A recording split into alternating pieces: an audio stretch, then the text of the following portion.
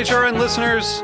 As we celebrate our 15th year, we are deepening our commitment to giving voice to the next generation of food systems storytellers, and we need your help.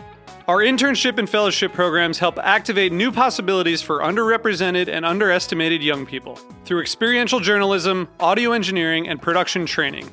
Through these unique programs, HRN helps food equity stewards build essential workforce readiness skills that expand their potential and foster economic mobility.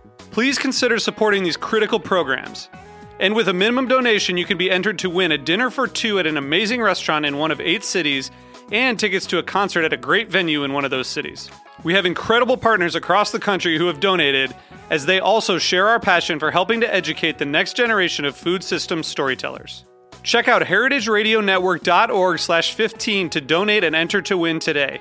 That's heritageradionetwork.org/15 to donate and enter to win today.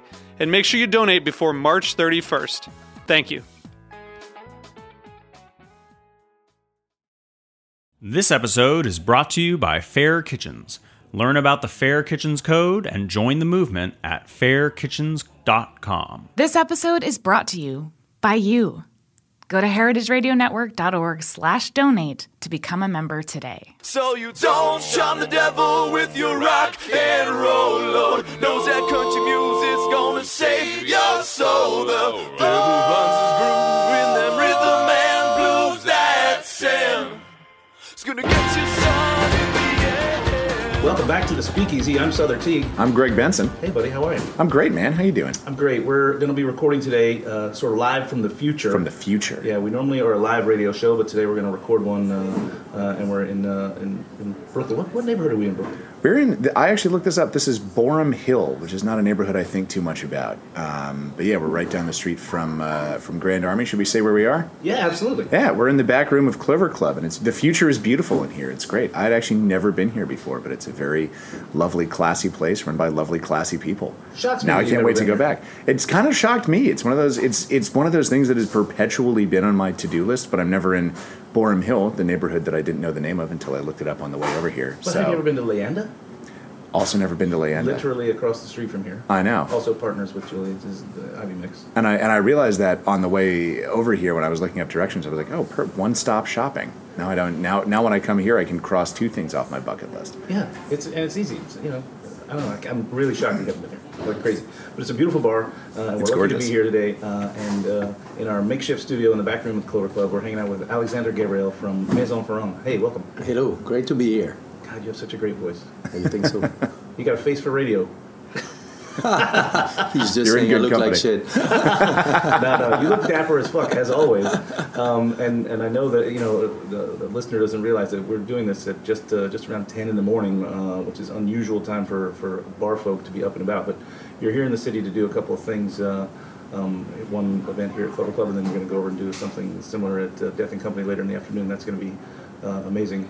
But let's familiarize our listener with who and what you are. Like, give me some of your backstory. I know you came to America at a pretty young age. Yes, I came the first time, I was 18 years old, and I came here to learn English. I didn't speak English at all. I didn't do much progress since then, so I apologize to the listeners. Well, you got dulcet tone and you got this great accent. I'm sure you get far with just that alone. Plus, you're a pretty charming fellow.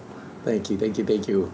So you came over, but you, even as a youth, though, you grew up on a farm. And I think that's going to be the run-through of your story, right? It's true. You're a farmer. Yeah, I grew up on the farm with my grandparents and with 6 cousins bouncing off the wall of a farm, growing, making wine, but also, taking care of cattle in South Burgundy. And so, yes, making also goat cheese, which I still love when it's super dry and nice. And so that's my background. That's where I come from. That's pretty typical of every American, I think. Oh, yeah. Grow up on a farm, make goat cheese, drink wine. Yeah, live in an idyllic setting with an extended family. You did that, right? We all did. Yeah, exactly. No, this is completely uncommon and unheard of, I think, for the people of America. It sounds lovely, if I do say so myself. Yeah. Sounds like the word you used, idyllic. So growing up on a farm, then you decided, as we said, to come to America to learn English. But that wasn't it. You came here to go to school as well, right? Well, yes. I grew up there in South Burgundy. Went to school there. Ups and downs in school. Not always was either love first sights with teachers and would be like totally drilling in something, you know, because these teachers were just good match or you know, sometimes really rough. Don't take authority very, very well if it's not motivated. It's just, you know, my makeup. And so I've learned this in an early age. So I'm like, okay, what are you? You know, there's one person you have to deal with the rest of your life is yourself, right? So yeah. I knew I had to take care of this and try to do this right. You know, of course, you only connect the dots afterwards, right? And I was like, you know, I don't speak English. I'm like this basically French redneck. And yes, I love making wine. And really, I should. The only thing I can do is have my own little joint, whatever it is, and maybe a farm. My grandfather, very authoritarian guy, was still very young. He thought I'd be the next generation, but I wanted to get on with it, and so I just said I gotta like see the world. And to him, you know, a really father figure to me, really a mentor. He really taught me like, you know, wealth is in the land. You know, something I remember all my life is. You know, when you work outside and so on, every weekend, every Wednesday afternoon, he always said, you know, keep something in mind. You don't own a vineyard, you tend a vineyard. Sure. And I look at life really like this. Like, you know, it's a distillery.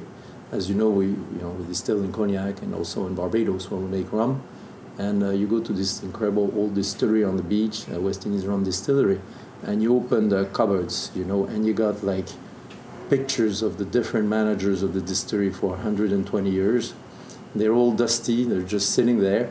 And you say, best case scenario, you'll be one of these men, you know, stuck in a drawer, drawer somewhere. And it's very humbling. And I really, to me, it's natural. This is the way it goes. And I think the world of spirits, whether you produce cognac, the guys who have been starting doing this at the Ferrand family since 1630, right? Yeah. So we are nothing compared to this. Yeah. And so if you can bring your own little thing, you know, your own little touch to it, and have fun and create a lot of good taste, beautiful, spirited emotions in the process, I think this is the best we can do.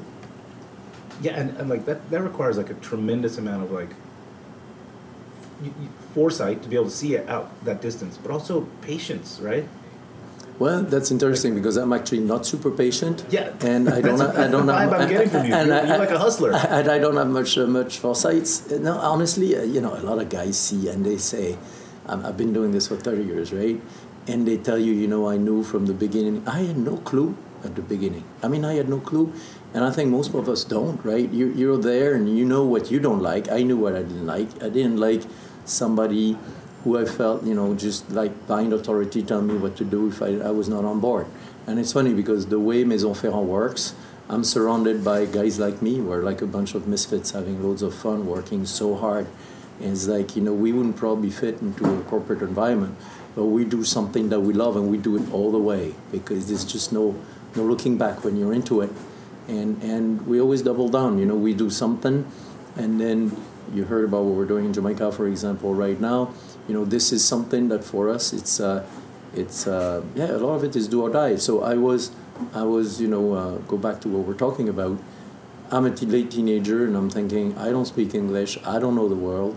So I went to America and I thought I would go to a place where there's not so many French people. I chose Minnesota, and I thought There's not a lot of French people in Minnesota. There's not a lot. I didn't discover a lot. Yes, absolutely. And at first, I thought I may die on the first year because of the weather. Oh yeah. And it's actually a wonderful place. I enjoyed every minute of it. And there was Prince, you know, at First Avenue playing, at least twice a month.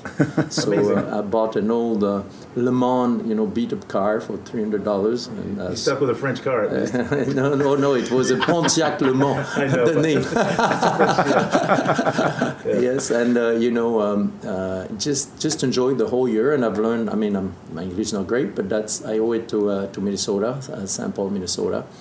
And learned English there and, you know, audited at the Macalester College, English and politics just to do something and learn, and just intern for a state senator over there, which was like really plunging into a culture, which I thought was wonderful. And this is a wonderful country, and for me, to come from southern Burgundy and go into the Midwest, I thought it felt like home in a lot of ways. I mean, I feel like that doesn't sound like home. It sounds like you went from a farm to, granted, Minnesota, not the most cosmopolitan, but you still went somewhere you immersed yourself in a completely different culture and language. You dove into politics, which is not the easiest or most understandable thing. And you did all this as a teenager who grew up on a farm. Well, when you say dove into politics, I was okay. a human word processor. Yeah. I was, at the Judiciary Committee. There was just an internship. And so, just at the time there was no computer, so it was just cut and paste, physically cut and paste. When they were looking at laws, with scissors, cutting and pasting, and whiteout was my third weapon. And, so that's how I was equipped. And I just fell in love with the culture. I thought that was great. And you're just 19 years old. You just dive into it. And English started to make sense to me quite quickly because, when you just the only thing that's around you.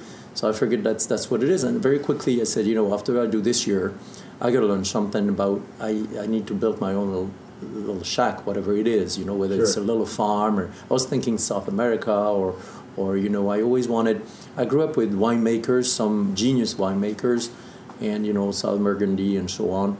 And I thought, wine, why not? But I was always fascinated by distilling because to me distilling is there's a magic to it. It's about capturing the essence of things. And I just thought, this is crazy, And my grandfather was what is called a bouilleur de cru, meaning that you have the privilege of distilling your own crop. So whether it was fruits or wine in that case, or actually the must of wine, which we call Mar de Bourgogne. So I remember the smell of it, about doing this, and I felt, maybe I can do something like this. Now it sounds a bit natural now because there's all craft distillers and so on. There was not such a thing 30 years ago, or actually it was a little over 30 years ago, 32 years ago back then, or 34. And so, but it's just, you feel maybe you could do this. But I had no clue about business. I didn't know. I had clues about how you do farming. But, if you do spirits, it's very capital intensive. Like you need money to do this. Yeah. And I didn't know Well, this. again, especially if you're going to go into something that takes such a lengthy amount of time to get to market. You're right, exactly. Right? And that's like, why... you're not distilling today and selling tomorrow. You're absolutely right. What's that thing? What's that thing? Oh, patience. That's what you need to back do to patience. Yeah. Yes, and also maybe, planning, that's very true. And also, and that's what we say to this day, what I've learned is that it's like the same that on a farm. You can have an ideal view about what you do, and that's, I think, important in life. But we always say the head in the stars and the feet on the ground at Ferrand because but farming also, you got to make sure all the animals are fed and the plants are growing. And that's something that's important. The team is part of the animals, right? No, I'm the animal if you listen to them. And they're the humans. Okay. It's the other way around. And it's a great team, by the way. I'm so blessed. And really thank you to all of them. And really what happened is that I just applied for a prep school, for business school, and just for some reason got accepted and went through it. But half into school, I was already partner in a little cognac company that was Maison Ferrand, and I was doing at the time 20 or 30,000 euro or something worth of sales, and was basically a shadow of what it used to be. Ferrand is several branches, several families. The main family is the Eli Ferrand branch, which we reconnected only recently with, actually. So really long story, really long adventure. And my first professional trip to Cognac was back then, and I saw farmland, and I saw a spirit that is the expression of its terroir. You see, Cognac has a map where every of the 6 area has a different taste profile, depending on the terroir in a greater sense, meaning the land, but also the men and women making the products with each different, slightly different know-how. And it just spoke to me. It makes sense. Sometimes you see something. Yeah. And again, a lot of guys says, well, you knew it was going to be it. But still, I think I'm going to say I don't really had a clue. I can tell you something a little personal, but my girlfriend at the time, who's actually my wife now, she was there when, came there sometimes with me, and we're so young and immature, at night would slide on the big corridors, running and so it was not like the businessman with the big decisions. Was somebody who's trying to find himself into something that he feels very passionate for. That was, I think, what was riveting to me all along, is that sense that I'm from my mother is an artist, she's a sculptor, and she's classically trained, and I always find that one of the beautiful things you can do is when you create emotions for others, and I think it's very rewarding. My daughter is a musician, a professor, a musician here in the U.S., and And I think when you can do this, you know, like when you distill something that's delicious, or when a bartender makes a beautiful drink, you know, I always love these moments. You know, there's an emotion. Usually it's a shared emotions. And I feel that spirits is one of the last form of folk art. You see now, art has been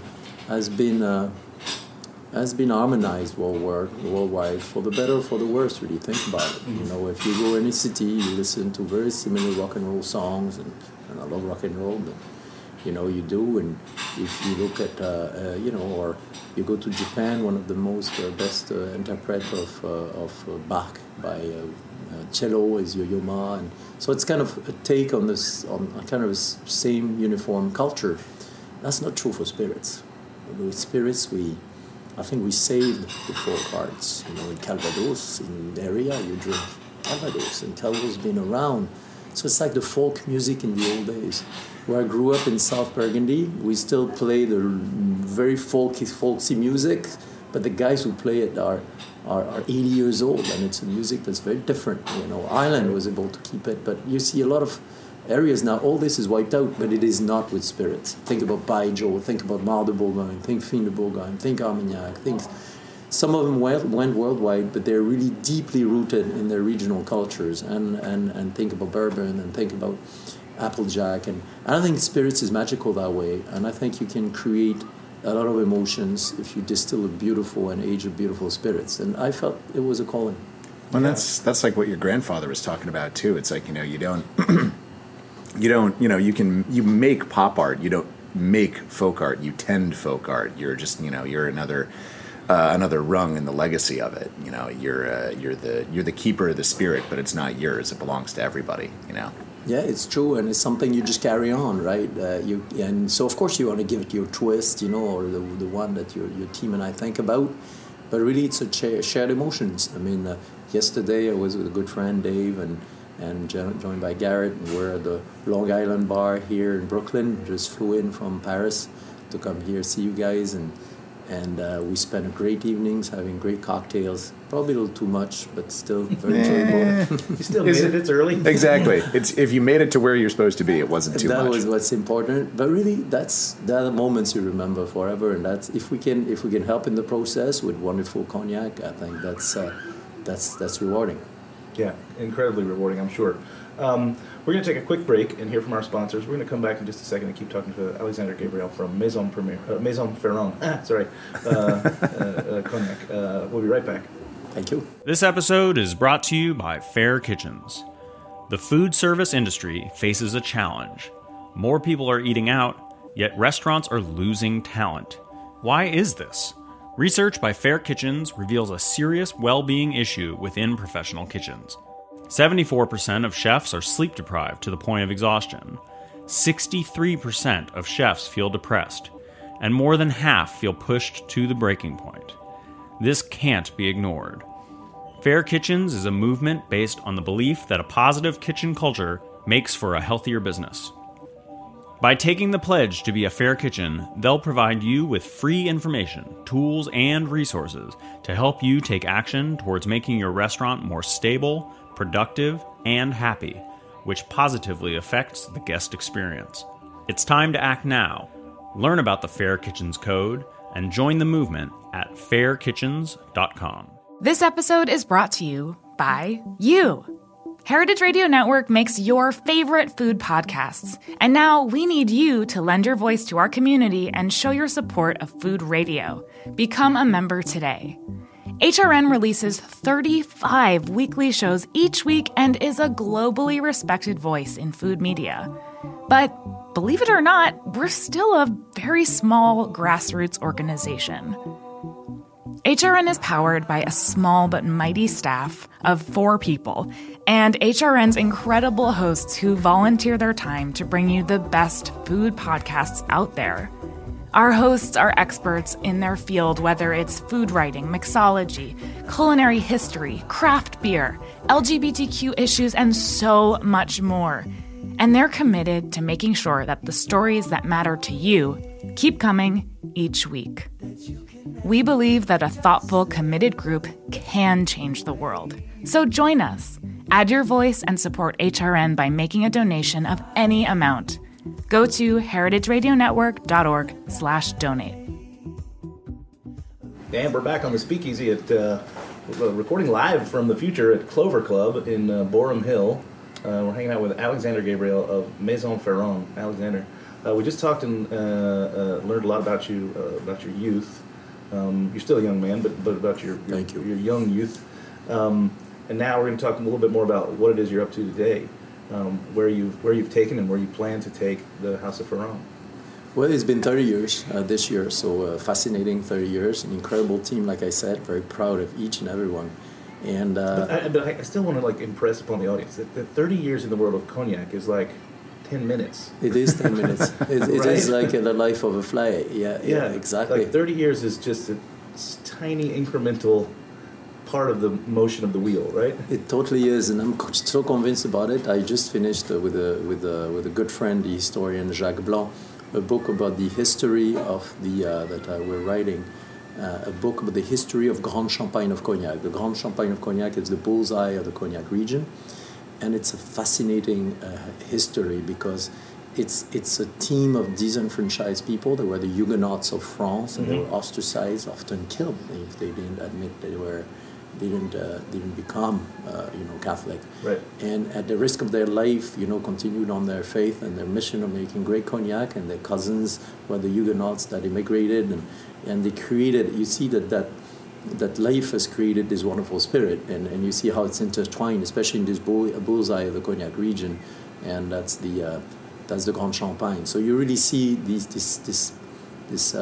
people starting in the early 1600s. Now, there's a history of the main branch of the Ferrand family, which was this little distillery that we took over about 30 years ago.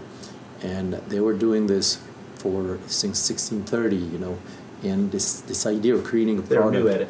And now, exactly, that was the young, the beginners, scrappy upstart. The beginners, this upstart, 1630. So yes, of course, it's 30 years is very little. And right now, I'm here because we're launching a new product called 10 Generations in the honor, cognac I blended in the honor of Mademoiselle, which was the last living direct generation of the Eli Ferrand branch. And she passed away with no heir, and she was like a godmother to us. And, and she's just still the old estate house where she lived all her life that now we're keeping a bit like a shrine, to tell you the truth. And to us, she's still alive, and I made this blend in her honor. Mm-hmm. Wow. And that's amazing. That also speaks to something you spoke to a bit earlier as well. Like you have this kind of firm belief that it's about emotion, right?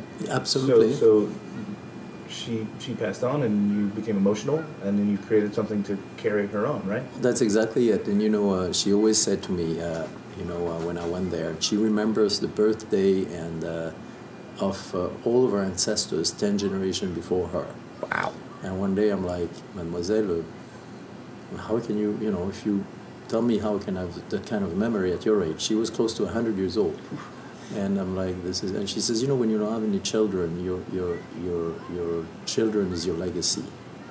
So I think I'm just walking in a very modest way in these footsteps, my team and I. And we decided to do this blend called 10 Generations. And, as you know, I do a lot of research about the way cognac was made in the old days, and also the way rum was made in the old days. I love to, because to me it's such a source of inspirations. And so we employed an old techniques, which was reuse wine barrels. In the old days, you didn't throw anything away. My grandmother, who lived through Second World War, and grandfather that was a father that was a husband, which was my grandfather, who was a prisoner of war. You reuse everything. Yeah. You don't throw anything away. So in the old days it was like that. So they would reuse their wine barrels, and then 20% of that blend is a cognac that's aged in a barrel of Sauterne wine. And so it's a blend, and it's a higher proof, those spikier, it's a 92 proof. So it's something that I felt, would really reflect all of this, put together the heritage, the research about ancient techniques of cognac making, It's 100% Grand Champagne, Premier Cru, like all the Ferrand cognac. And, Ferrand is really a specialist of this, unblended Premier Cru area where we are located, we're own vineyards, and do something the higher proof to have a little more concentration, I thought really was on target. And that's the way I looked at it, really. And the fact that, this is a family that all called each other's Eli, in 1630, Eli the first, and then the last one died in the Dardanelles, male heir was Eli the 10th. Wow. So Eli, so that's why 10 10 generations, yeah. right? So Eli the 8th was like a greater-than-life guy that we have a lot of writings about. There's a book, I'll show you, it's right here, about him. It's a 300-page book, and we see the kind of research that he was doing that was at the time quite common, but that's forgotten now. For example, using barrels made of chestnut to make cognac, which is a delicacy, and it is not part of the cognac regulation now. And so, of course, Cognac React, we're as a team, all the producers, and I'm modestly trying to see if we can reopen the nowadays regulation to be able to key in some of these ancient practices that yet they are very niche, they're very specific, but it makes such delicious spirits, such delicious cognac. And I, of course, it was my little midlife crisis. I did another product called the Renegade Barrels, which is all these ancient practices that we're digging out. Why Renegade? Because if you look at the history of a lot of these different Ferrand, they were kind of the renegades of their times, and it's kind of a bit of a wink to them, and to say, if you plunge back in these old recipes and traditions that are not part of nowadays life anymore, are you a traditionalist or a renegade? I don't know, but it's delicious cognac, and that's what we made it. In that case, we can't call it cognac. We have to call it I was about to say, eau de vie de vin. because of the rules, right? The rules are they laws or are they just rules? They're laws. Yeah, They're laws. So just yeah. like we have with American whiskey, it's the BNIC, right? Yeah, you're right. So now you, Impressed. Well hey, done. Yeah, I got to visit Maison Ferrand. absolutely. I'll tell you a story about a tomato real fast. But I was on the property. They were showing us the vineyards, and I saw this tomato bush. I grew up in the deep south. Tomatoes are like a big deal for us. And I thought to myself, those tomatoes are growing in the best place on earth for a fruit to grow. Tomatoes are fruits. And I said, can I have one of those? And the guy was, take one. So I plucked one off there, and I ate this little tomato that was probably the best tomato I've ever had in my life because it had to struggle to grow, which is what the soil Yes, does, all right? right. The soil makes the On fruit struggle. chalky soil, yeah. So The struggling tomato. I'm curious if you guys would maybe chop down a row of vines and put up a row of tomatoes. No, probably not. That's what was done right there. Oh yeah, it was just one little bush on the Yeah. other side. I can't even believe I saw it. I was like, what is that over there? So what, maybe this comes back to a little bit of you got some politics in your background. Do you use any of that savvy or that style of talking when you reach out to the BNIC and say, hey, can we reopen these old They ways? might agree with you. I don't know. It's a wonderful team. Again, 30 years ago, I wouldn't have said that. I must admit, I was pretty rebellious.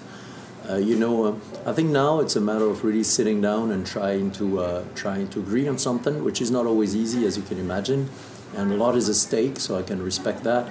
But to us at Ferrand, we feel it's a calling. I know you probably think I'm crazy. It probably is the case, but we feel it's a calling to be able to do this and to do it well. I always say to my team, we don't do things halfway. Like if we do this, we do it all the way. And so that's why I'm writing this book. I'm insomniac. I don't sleep well at night. Yeah, same. I sleep about 4 hours a night. Well, my grandmother was the same way. She lived almost 100, so don't worry. Yeah, we're good. We're good. And so I wrote this book with Jacques about the history of Grand Champagne, and I'm starting one about the different type of woods, chestnut, acacia, mulberry, cedar, where they were used. Yeah, cedar was very big vats. It was mostly for rum, to store rum like a couple of years and things. It gives it slight little twist. And we have this historical data at the distillery in Barbados, because as you know, we're involved and we teamed up with the West Indies Rum Distillery in Barbados, so also incredible history. So at Maison Ferrand, what we do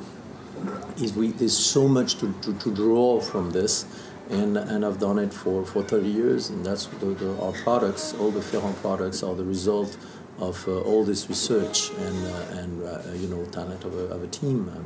I'm proud to say. And so whether it is the 10 generations that we described, or for example, we have a product called Double Cask, where it goes through a second aging in a Banyuls barrels. So now Banyuls, you probably know, is a tiny little region in south of France where they've been making wine since the 1300s, and they still make wine the same way. Yeah.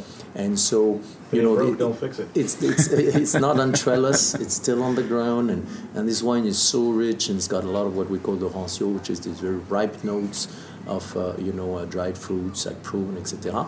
So if you use a barrel of this specific wine and you put an old cognac into it as a maturation, a double maturation, it's delicious. That's the reserve double cask that we do like this. Again, the reuse to certain barrels. So it's really a tribute to this great heritage, and that we're doing, and that we're spending our life doing. Yeah. Well, let's talk a little bit about that rum project that you touched on, because I'm getting a sense that you have kind of a rebellious streak in you when it comes to making these spirits, and kind of like seeing, okay, let's reach back and maybe push the envelope a little bit and see, like, let's try some of these old techniques and see how far we can stray from the past while still honoring it. What was that like for you to come and start working with this distillery in Jamaica? Because, it's not exactly the Wild West, but it certainly doesn't have as many rules and regs as I imagine making cognac does. Was that kind of you, like, I imagine you like rubbing your hands together. It's like, all right, let's get weird with this. How was that? Well, it's true. I mean, rum is a spirit that I fell in love with 25 years ago. And I wanted to learn. I've worked in my life with 50 different master blenders and master distillers in different projects that we've done together. Sometimes we launch a product together. Sometimes we just drink the barrel, and both is a lot of fun. And Dave Pickrell, the late Dave Pickrell, for example, in the U.S. comes to mind, but many other people. I was with Garrett last night from Brooklyn Brewery, an incredible gentleman. Garrett Oliver, he's awesome. Yeah, something's going to come out of this evening of yesterday. Outstanding. We're gonna because he likes to fuck around with shit exactly. Too. So you guys are we're going to tinker. swap barrels and so do some crazy stuff. So about 20 years ago, when I thought, maybe I fell in love with rum, and I said, what if we did an old technique for rum, which is really use not just bourbon barrels, but actually use our cognac barrels to mature rum. And then we started, as soon as we could do it, and that was later on, we shipped the rum inside the barrel. When rum spends a lot of time at sea in a barrel, the movement and the humidity gives it an incredible polish. Mm-hmm. The old guys knew it. Now science is only starting to realize how much good it does to the spirit. And so that's when we created Plantation Rum. That was 1999. At the time it was tiny, and then of course we grew, and being a production guy, one day I said, wouldn't it be so nice if we can invest in a distillery.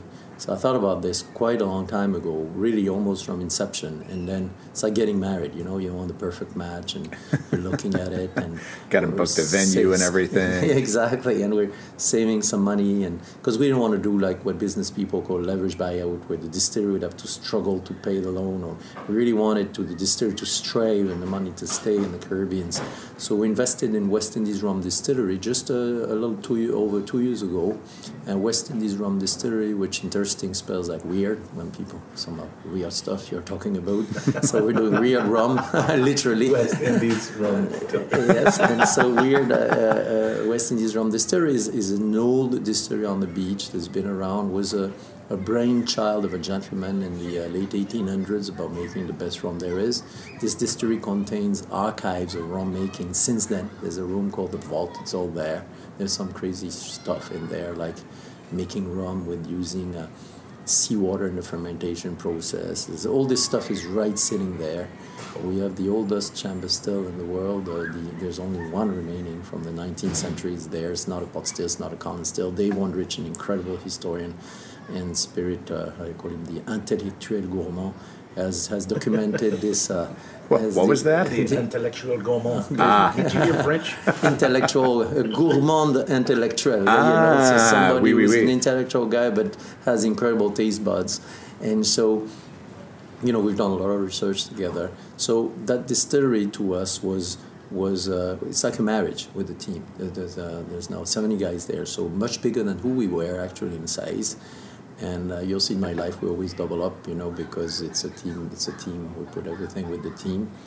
And I made a pledge to my team 30 years ago to never take dividends, and we're not. We're just plunging every cent back to the community. Amazing. And for us, we made the same pledge to the team in Barbados, which we have, now it's almost 3 years. And so luckily this very old lady, which is this distillery, owned a third national rum of Jamaica in Jamaica. So imagine this little redneck from South Burgundy. I'm now sitting at a table and working with the government of Jamaica, who owns a third. An incredible gentleman right now, represent the government, probably 3 times smarter than I am. And then my good friend Kamal Samaru from Demerara Distillers, which also is a third owner. So it's the 3 of us, and with an incredible team in Jamaica as well as in Barbados. And we tried to work all together to make great rums, and that's plantation. And so yes, a lot of moving parts, but a very, very, very exciting adventure for sure. And successful, right? You're making delicious stuff, and it's getting to the people. Well, I hope so. Again, in the end, is the emotions, and we launched in honor of this marriage, Jamaica Special Dry, and I'm gonna brag a little. Yeah, do it. It's been launched 12 months ago, and we already have 12 gold medals and more. So again, a tribute to the team, because yes, I'm a master blender by training, and I do my part, but I would be nothing without these guys and their passion and that we share. So plantation has been growing, and it's very humbling, because you always since we're doubling up and we're investing everything, it affords us to be able to do more things. And right now in Jamaica, we're cultivating more land, more cane land, and it is more people. In Barbados, we're able to employ 40% more people and I'm very proud of this, to see this team that's really excited. I was just in the distillery in Black Rock in Barbados last week, and there's a new lady who works do analysis in yeast and at the lab, and she's from Barbados. She just came back from Canada, and she was so excited to join the team. And that excitement, you're like, this is infectious. It feeds me back. So that's the adventure. Yeah, you're building something that's has an effect on a lot of people's lives, both on the business side and on the consumer side, right? When the bottle finally lands, either at the local liquor store or the bar, those emotions get to carry on, right? Totally, People pick them up. The emotions we're trying to create are the same that the bartender. Imagine I sometimes sit in a corner of a bar, and it's a quiet time, and there is a consumer comes and they say, I'd like a vodka and tonic, for example. And then the bartender says, sure, says, can I make you something else? And if you don't like it, I'll drink it. And then you make something with gin or with, rum or cognac or tequila. And that person's face brightens up and says, what is this? It's delicious. And that moment, this person is different from before they entered the bar and they left the bar, and the satisfaction of this barmaid or bartender, that made this delicious drink, and that person leaves and thinking, wow, this person leaves this place, I'd like to believe, as a better person. Well, if we can do the same with a beautiful cognac, with Ferron Cognac, or beautiful rum, with plantation rum, I think that's what we're about. Yeah, I also love the fact that you sort of you're very willing to sort of stick and move, right? You're always on the move. So, talk to me a little bit about the fact that the laws that the BNIC has laid down dictate that you can't distill during certain times of the year. And so you've got these stills just sitting there getting dusty, and you said to yourself, fuck that, I'm going to do something. And you started making gin. Yeah, that was 1996, probably way, way too early. See, we never had a marketing department until this very fine lady, Angelique, came and joined, and she convinced me that maybe marketing is a good thing. To me, it was I must apologize to all marketing people listening. I just thought, I could buy another 50 barrels instead, having a marketing department. And to me, it was a no-brainer, So for 28 years, that was the choice. And then she came and she says, actually, people could understand much better what we're doing. If you explain it to them? If you explain it to them. So how about that? And I was like, really? That sounds exactly. And, the team used to do presentations. They would go to Kinko's and prepare their brochure, basically, with like your just old before. Cut-paste skills? Exactly. Still got the old trusty bottle of White Out. That's what it was. Producing his own zine. Until 2 years ago, really, until 2 years ago. So, of course, now no more, sorry for Kinko's, now it's working differently. And she convinced us, and so it's the same thing. For us, no marketing studies, and we decided let's use these pot stills to make gin, right? Because for half of the year you don't distill cognac, and I just sit there. It's beautiful equipment, great know-how, very eager, a lot of eagerness, as you can imagine. So I tried to learn everything I could about gin making. I remember all my life being in the UK out of a distillery that's an old distillery in London, and there is a funeral procession driving by, in a very British humor, a gentleman that was very, very old says to me, "Here goes gin customers." You know, they were like, his customers were just, he's like, that was not a really vibrant market back then. Sure. And now there's a new gin every day, and you know, and it's a very vibrant market. So I really think, you know, the way I look at it, I never worried where the market goes, and maybe it's stupid. We just did things that we felt was right and made sense to us, and that was our line conduct. Probably bad advice, you know, I don't know, but that's been our conduct. So we launched Citadel Gin 1996. You know, I remember talking to a distributor here, Mike Shaw, here in New York. And I said, you know, Mike, we have this gin. Finally, we're able to convince the government. It took me 5 years. We can distill into a cognac still to make this gin. What do you think? You know, and to us, it was like one of the marvels of the world because we spent so much time and research to do it. We actually have a patent under my name. There's only 4 or 5 in the world for gin making. And so we felt this is it, you know, and we have the recipe, and we've arrived. And he looked at me and says, "What is that shit?" And I'm like, you know, it's a nice French expression. So I'm like, well, this is a gin, you know, and I explain, you know, it's distilled on a naked flame. And he looks at me and he says, "It sounds like a sexual transmitted disease, Alexander. French gin distilled on a naked flame. Does that hurt?" And I'm like, all right, maybe, you know, so maybe the marketing skills that we've got to work on it. And but I remember because a few weeks later I met somebody who was writing for the New York Times, and I guess maybe took pity of me, a little bit down, and loved Ferrand Cognac, so always was very fond about the cognac. And he said, "What's up?" And I said, "Well," and then tell this person the story. And that was 1999, actually, a few years after. And I taste the gin and says, "This is the best gin I've ever tasted." I'm like, "Really?" I'm like, "Well." And so he wrote this beautiful article, half page. I still have it. I'm a little superstitious in the drawer of my desk. You know, I remember Citadel Gin, Stones the Gate. And it created a little bit of interest until a gentleman called Ferran Adrià, who's an incredible chef in you may have heard, in Spain, Herbouilly at the time. Yeah. And made on TV what he thought, you know, like gin and tonic is a gastronomic act, and he's whipping out a bottle of Citadel gin.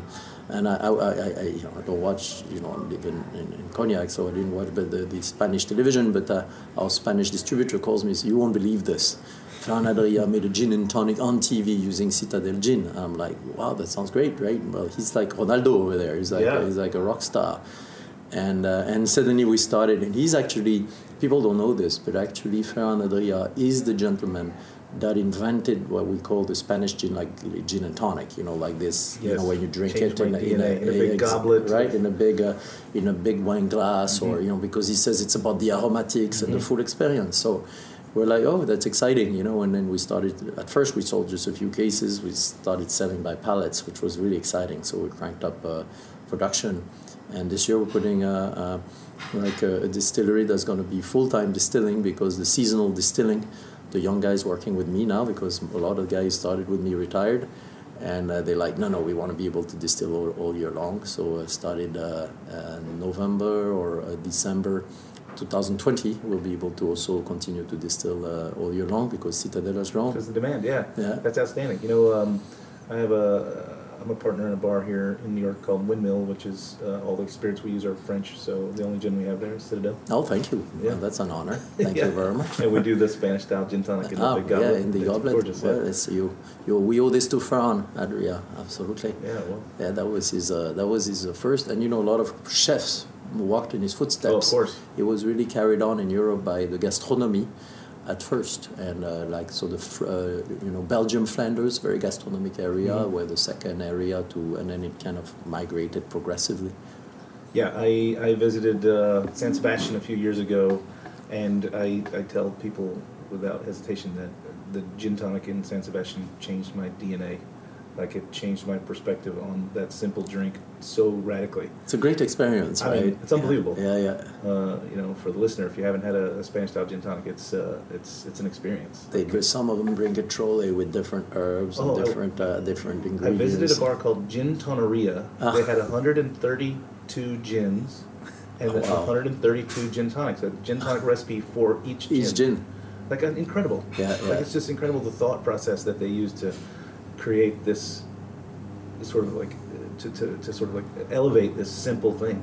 For sure. To like a little piece of art. Yeah, there is a... And you want to talk about emotions, man. That's a lot of emotion. That's a lot of emotion. It's funny you remind me, but I haven't been there for a long time. It was probably 10 years ago. There's a bar in a restaurant. It's more like a restaurant, simple restaurant called Padre in Madrid.